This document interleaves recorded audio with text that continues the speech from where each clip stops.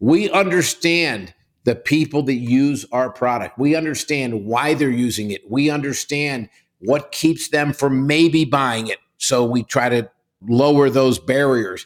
We also really are in touch with what it does for someone, the benefits, the features, and we try to focus on that. Are you ready to hear business stories and learn effective ways to build relationships, generate sales, and level up your business from awesome CEOs, entrepreneurs, and founders without listening to a long interview? If so, you've come to the right place. Gresh values your time and is ready to share with you the valuable info you're in search of. This is the IAM CEO podcast. Hello. This is Gresh from the I Am CEO podcast, and I have a very special guest on the show today. I have Jeff Abraham. Jeff, excited to have you on the show. Pleased to be here. Yeah, super excited to have you on and talk about all the awesome things that you're doing. And of course, before we jumped into the interview, I want to read a little bit more about Jeff so you can hear about some of those awesome things. Jeff is the CEO of Absorption Pharmaceuticals, the company behind the leading PE spray for men, Promescent. Jeff's mission is to help anyone seeking to better their love life with safe, proven solutions that work and are backed by science.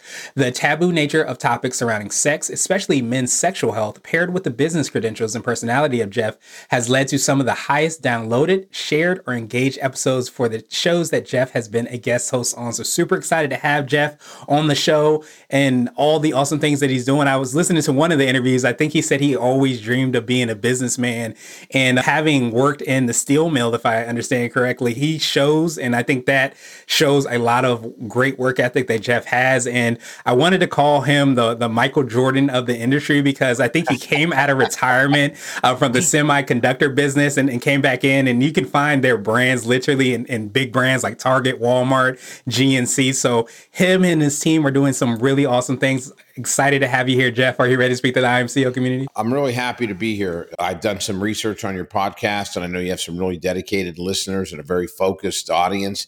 And this is our outreach. As a small company, we're never going to go head to head with Pfizer or Reckitt Benckiser or Trojan and have billion-dollar ad budgets. What we like to do is connect with people like yourself who have dedicated listeners and really find your podcast credible.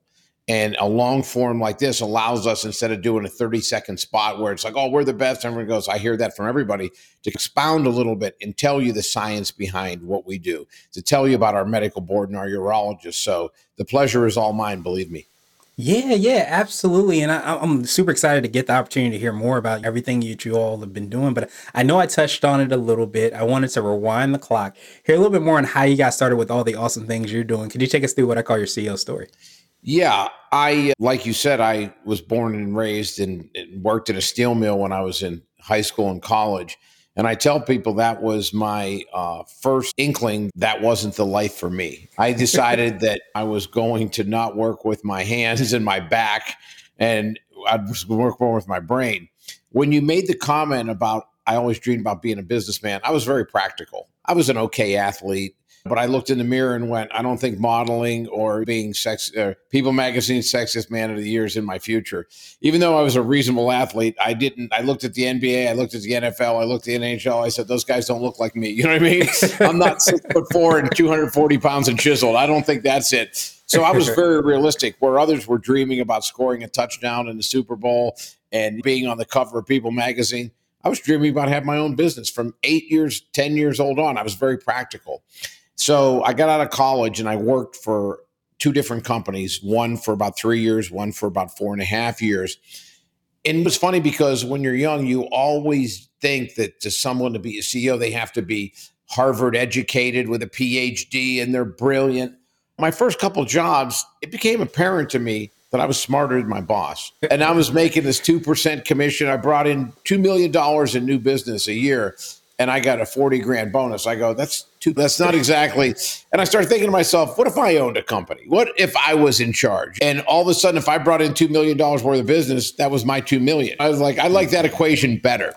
So when I was 31 years old, I had become a single father, and I was traveling for my job all over the place. And I just said, it's time. I want to branch out. I want to start my own business. And I had been a regional manager in the semiconductor industry. Semiconductors are integrated circuits, computer chips. And I saw a niche that wasn't being filled. to have a recruiting service for finding these high-tech engineers. So I started my company, and it went insane within 3 years, beyond my wildest expectations. And I just found that finding a business that had high margins, that really and truly was exciting and fast paced, fit my lifestyle very well. I've always been the type of person, I tell people I love to create rather than sustain. If I have a business that I brought up and it starts doing 40, 50 million a year, and you've reached pretty much the cap of where you're at, and the goal becomes, let's see if we can get 2% more on margins next year. That's not my thing. My thing is taking a concept, taking an idea, and making it a business. Once it's a mature, solid business, it's doing 40, 50 million a year, and the goal becomes eke out a little more profitability, I hand it off to a number cruncher, a bean counter. That's not my thing. I love the idea that this is a concept. Is it actually a business? And I'm like, yeah, it is. And let me show you. Let me make it a business. But once it becomes mature and it's solid, and the dynamic switches from growing and let's really energize this thing to let's refine it and get an extra 2%. That's when the CPAs come in. That's your baby now. That's not mine. I love the idea where someone says, that can't be done. I go, oh yeah? Let me show you. Not only can it be done, it will be done. And I came out of retirement to run this business. I had retired at 53. I sold my first business and decided I was going to kick back and just enjoy life. And my next door neighbor happened to be a urologist and also my best friend and my doctor. And I went in to see him for my yearly physical. He said, oh, I really need your help. And I said, what is it? What are you doing? He said, I developed a cure for PE. So I did a quick cursory study and I found out that market was bigger than ED. And I knew ED was billions of dollars. I went, oh my God. I'm like, does this stuff work? He's like, yeah. I said, give me a sample. Does it have a recreational component to it? He goes, oh yeah. So I tried it. I'm like, oh my God, this stuff is dynamite. So I came out of retirement and the goal was I'll come out of retirement for a year or two, get this thing up and running. Okay. 11 years later, here we are expanding. Not only do we have the products for premature ejaculation, we have vibrators and lubes and products for erectile dysfunction and nitric oxide supplements for blood flow. And the company's thriving and growing. So I've really learned a lot because not having been in a consumer business, being in a high-tech semi is totally different than this. So as a CEO of both companies, I can tell you it was a learning curve. Everything in my prior job was all based on metrics. It was all based on science. This is a lot of nuance and how do people feel and how can you bring it up without making someone feel self-conscious or making them feel inferior. So it's been a real journey, and it's taught me that there's no secret sauce that works in every single industry, that you have to evaluate as a CEO each company and say, what is it that's going to drive this one? But there are some commonalities, and those commonalities are ethical, hard work, and communication. But then you have to look at your product, the people you're serving, and then tailor your approach to whatever industry you're in. So I use the same basic mindset of ethical behavior, communication, hard work, but then tailored it to an audience that is totally different. It's a very sensitive subject. Yeah, I love that. So I know you touched a little bit on your secret sauce and what you're doing at Promescent. Is there anything else that we can find there? And you could tell us a little bit more on how you're making that impact for the clients that you're working with and customers? Yeah, it's interesting because I took a lot of criticism when I first took over this company. And the company was doing $100,000 a year. And we'll finish this year at about $2 million. We're on target to do probably $18 million next year. So that's an 1,800% increase. Yeah, it's huge. Not relatively short period of time. So I looked at all of our competition and we have distinct advantages. All of our competition all fall into the category. They have these lidocaine, benzocaine based sprays that you put it on and it sits on the surface. It's a crystal and it doesn't permeate the skin. So we have a huge advantage. The guy that Dr. Ronald Gilbert, the founder of our company, was a genius. He, along with Dr. Tony Capimano, changed the crystalline structure of lidocaine from a solid to an oil aqueous. So it goes subdermal. It goes beneath your skin. So the man maintains a much higher degree of surface sensitivity and doesn't transfer to the female.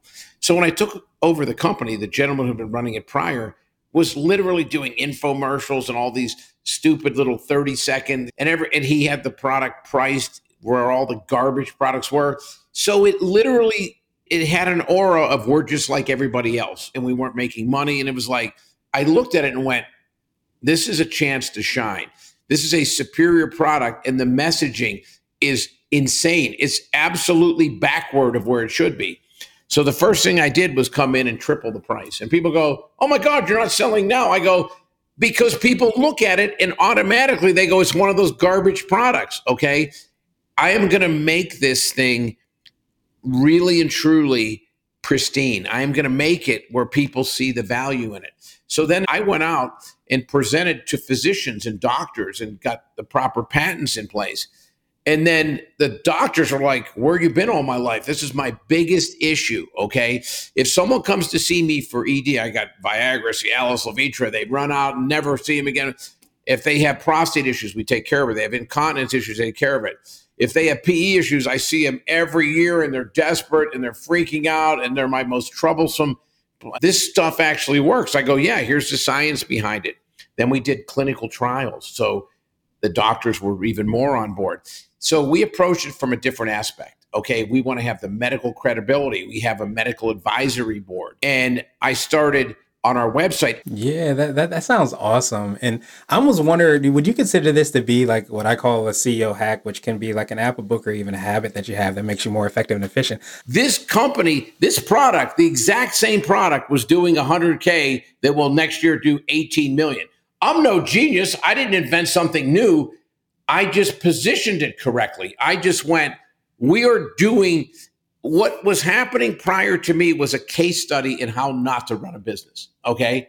Let's make sure that all the unsuccessful products that are already out there, that we mimic them, and let's price it and let's put it in a position that where it will lead people to believe it's similar. So I wanted to make our company and our product elegant because it is, and it's a cut above. So the marketing and the presentation had to fit the actual product. If anything, people were accused of taking a garbage product and trying to make it elegant. We had an elegant product and we were making it look like garbage. I was like, and so when people go, you're a genius, I'm like, no, I'm the tallest midget. You know what I mean? This company was so poorly managed prior to me taking it over. All I had to do was bring really sound fundamental business principles and put them in place. And I think it's my nature that I was a big brother for 7 years before my son was born. I love mentor. I love helping people. I'm a good communicator. And it started to resonate because we had a lot of our doctors that would go on podcasts and stuff, and they were decent returns, but it was a problem because a lot of doctors are so impressed with themselves. Yeah, absolutely. I don't know if this is part of your CEO nugget, because it sounds like the doctors, the previous person that was in charge of the company, they maybe knew a little bit more around the clinical studies and all those things. But I feel like you have a really strong sense on the human aspect of the product of what you're doing. And I think so many times we can skip past that. We forget about that. But do you feel like that's like a piece of advice or word of wisdom you would give to other entrepreneurs and business owners? Is to really understand, not just, it's important to understand what your product can do and not do, as you all have on your site, but it's even more important to, I think, understand the transformation, the human element, that part that it sounds like you have brought to everything that you're doing. That is the key to our success. We understand the people that use our product. We understand why they're using it. We understand what keeps them from maybe buying it. So we try to lower those barriers. We also really are in touch with what it does for someone, the benefits, the features, and we try to focus on that. If all you do is look at statistics and studies, and I didn't dig deeper and pull back the covers and go, whoa, whoa, whoa, this isn't just a product for people who have PE. There's a recreational component to this that improves even people without PE. Let me tell you something, over 50% of our business now is people who don't have PE, people who literally just want better intimacy. I tell people this all the time. Yeah, that's huge. I appreciate you breaking that down and sharing that and how impactful that is. So what would you consider to be your answer to my absolute favorite question, which is the definition of what it means to be a CEO?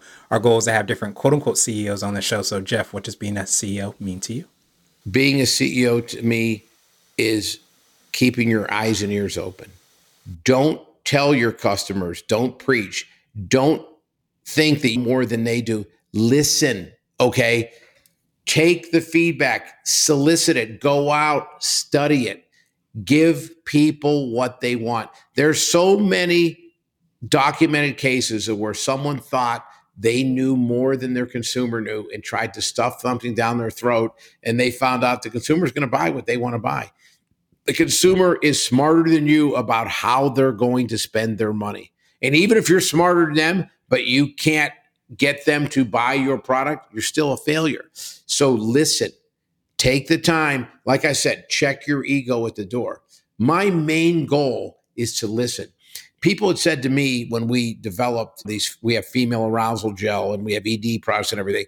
Oh my God, you're a genius. You went it. I said, no, I listen to my customers. I've had people say to me, I was only lasting 30 seconds. Now I'm lasting 10, 12, 20 minutes. I never need to lube. I need some lube. Develop a lube. Okay, great.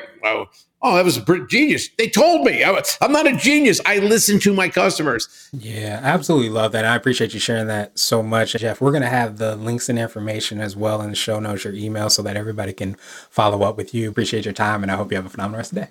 No, I can't thank you enough. I had listened to some of the episodes. I was like, this is a great venue for us. This is the kind of venue we appreciate. And I can't thank you enough for having me on. Thank you for listening to the I Am CEO podcast, powered by CB Nation and Blue 16 Media. Tune in next time and visit us at IAM2026.co. I Am CEO is not just a phrase, it's a community. Don't forget to schedule your complimentary digital marketing consultation at blue16media.com. This has been the I Am CEO podcast with Gresham Harkless Jr. Thank you for listening.